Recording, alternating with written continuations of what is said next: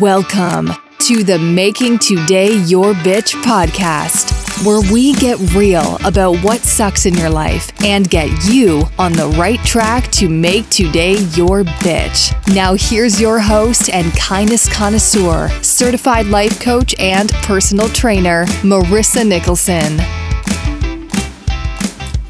Hello everybody, episode 5. Alrighty, my loves. So I hope that you guys enjoyed last episode. You know, the funniest thing about doing these podcasts so far is that when I sit down to write them, I kind of think about the people that might benefit the most from them, who might reach out, and of course, who I can help. That's why I do this, right? Now, with this last one, I was freaking wrong about who was going to reach out, who needed it. Honestly, I thought that the single ladies would be the ones that were reaching out to me for the most support or help or with questions. Nope. It was men, you all. Like, I got so much feedback from men, both in relationships and not in relationships. They thanked me and asked me questions, and some even asked this lady out, which was a little awkward. But think about that. Like, why would men more than women reach out? And the one thing that all of those men that reached out had in common is that they had fallen victim to the crap that I talked about in last episode. Like, they had at one point in their lives or another been treated poorly, nagged, pretty much asked to not have any personality or passion in their lives, essentially be a shell of the man that they used to be now because you're in a relationship and you can't have both, right? Ladies, we need to own our shit. We truly do need to heal and be more confident so we quit taking it out on our significant others or our potential significant others in this crazy, insecure way. Now, I am not saying that all that is wrong with dating and relationships is on us, because I could tell you some stories about dating my sweet loves. My God and baby Jesus, it is a little freaky out there. I'm not going to lie to you. So men got their pile of crap that they're dealing with too, that they're bringing to the table. What I am saying is, we have things we need to work on, and when we show up differently, then they will have no choice but to do the same. Or they will kick rocks, and that's cool too. If you are not feeling secure, I can guarantee that it is showing up in an unhealthy way in all of your relationships, period. And I'm not talking about just romantically. This shows up in your career, friendships, relationships with family. The list goes on. If there is a human that you're in a relationship with, this shows up there. It shows up by you judging others, not taking chances, or making changes even when you know they are a must to get where you want to be. It also shows up by accepting bad relationships and treatment you don't deserve. So how do you fix that? I'm here to tell you that the work is heavy and frickin' slow. But it's 100% worth it. It's called boundaries and confrontation. Did everybody just shut down? It was the confrontation, right? I bet I had y'all at boundaries, and then when I said confrontation, y'all were like, this bitch has gone too far. I know. 0 people love confrontation. Well, except this queen. I love it. Yes, I love it. And not because I like to start crap with people or I'm secretly a mean asshole. It's because long ago, I realized confrontation doesn't have to be bad. Let me say that one more time for you people way in the back. Listen to me closely. Confrontation doesn't have to be bad. In fact, long ago, I stumbled on the Hindi meaning of confrontation, and it changed everything for me. The definition I found was a bold challenge. Okay, now if you know this girl, you know I love a challenge, right?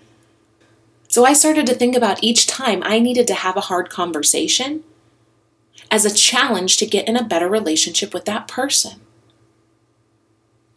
If I had to clean up something with someone else, I would process what I was feeling and if it was important enough to have the conversation about.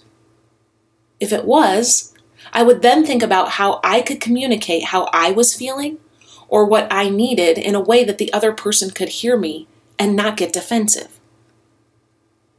Now, this isn't easy because when we are at the point when we need to have a conversation like this, we are already feeling a certain kind of way, right?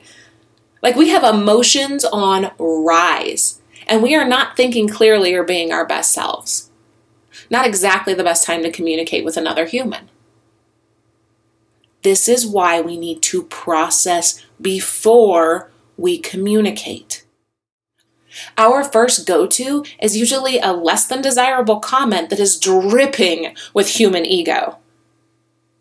Brené Brown calls this your shitty first draft. And I love that because it's so true. The first thing that comes to us is typically an emotionally charged and dickish comment, right? And like any shitty first draft, it needs to be rewritten so it doesn't suck and haunt us forever. Lesson? We need to check our ego before we say words. The best way to do this is to ask yourself if you want this person in your life. Are they important to you? Is it worth investigating how they are feeling so that you can put your crap aside and clean this shit up? If your answer is yes, then you know it's time to drop the feels and the ego and truly think about a way that you can communicate in a way that that person and you are going to get into a better relationship. It is important to look at confrontation like it's about the circumstance, not the person. I truly believe that unless you're a serial killer, people have the best intentions.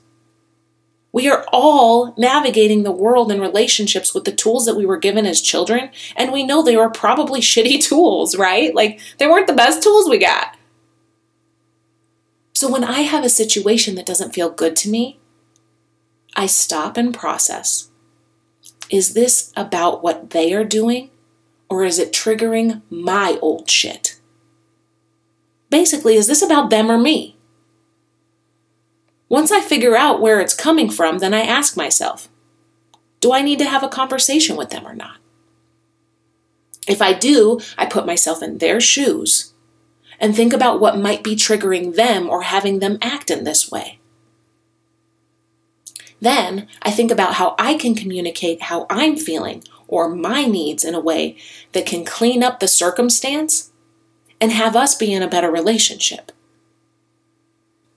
Typically, the easiest way to go to them is with a white flag, meaning humble your damn warrior.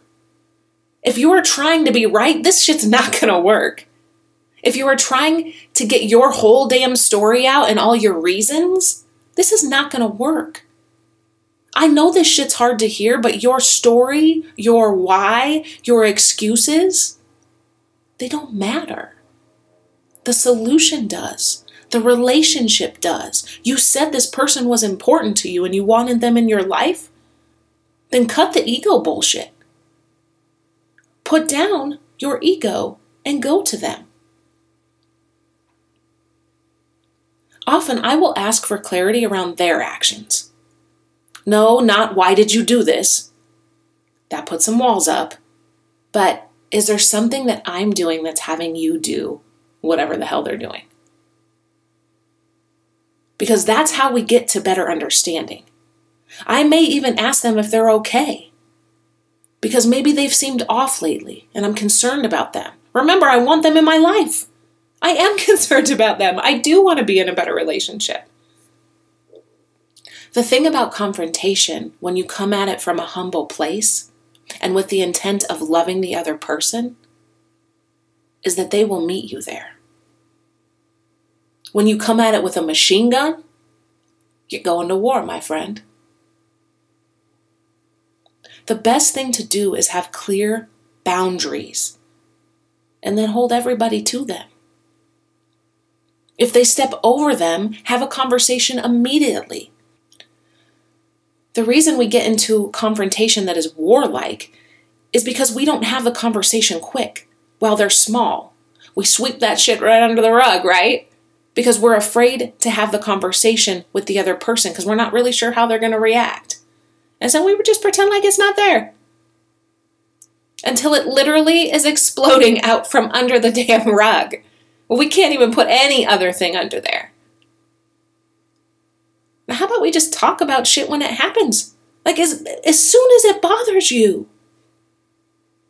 And not let one small thing have us eat someone's ass because we've put a million other big ass things under this festering, bubbling frickin' rug. Now, I will tell you, I am the queen of clean in this way, folks. I clean up everything that is having me feel a certain kind of way. Why? Because I don't want beef with anybody. It's not worth it. Sometimes I even clean stuff up that I feel like I've screwed up, and the other person has no idea what I'm even talking about. I don't care. If I feel a way, I am cleaning that shit up. And I can tell you that living this way is so calm and not stressful at all. Like I have nothing that's eating me up. Nothing. I got no BS with any mofo in my life. If they're here, they're worth investing in, and I've cleaned it up if I needed to. Whether it was my screw up or I was feeling like they were acting a certain way. It's all clean. Now, how did I get there? Boundaries. You see, most of us never really define our boundaries. We tend to get kind of a spidey sense when someone pushes our buttons. But if you haven't defined them, and you don't really know what's showing up for you, how do you hold people to them? I sat down 15 years ago and defined mine. It was a funky process because I wasn't sure where to even start. It's not like we are taught to have boundaries or coping skills, or even the skills it takes to communicate through a confrontational conversation when we're little. We are modeled whatever our parents' go-to is, which is usually some crappy survival skills passed down like a messed up family heirloom that nobody wants.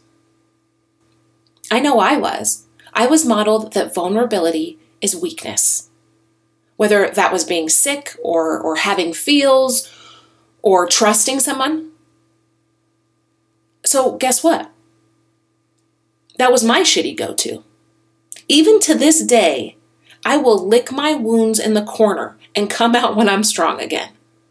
And I don't even realize I'm doing it until I find myself in that damn corner withdrawn from everyone. I now reach out to my tribe when I feel this way, mostly. I'm working on it. But it's a trauma trigger for me. So I don't even know that I'm doing it before I am. It's not cute, right? But it's real. So when I was making my boundaries, I thought I'll just start with my non-negotiables, meaning what I will not accept from any relationship.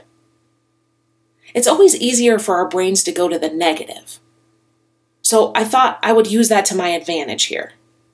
I started my list with I will not accept, giant at the top.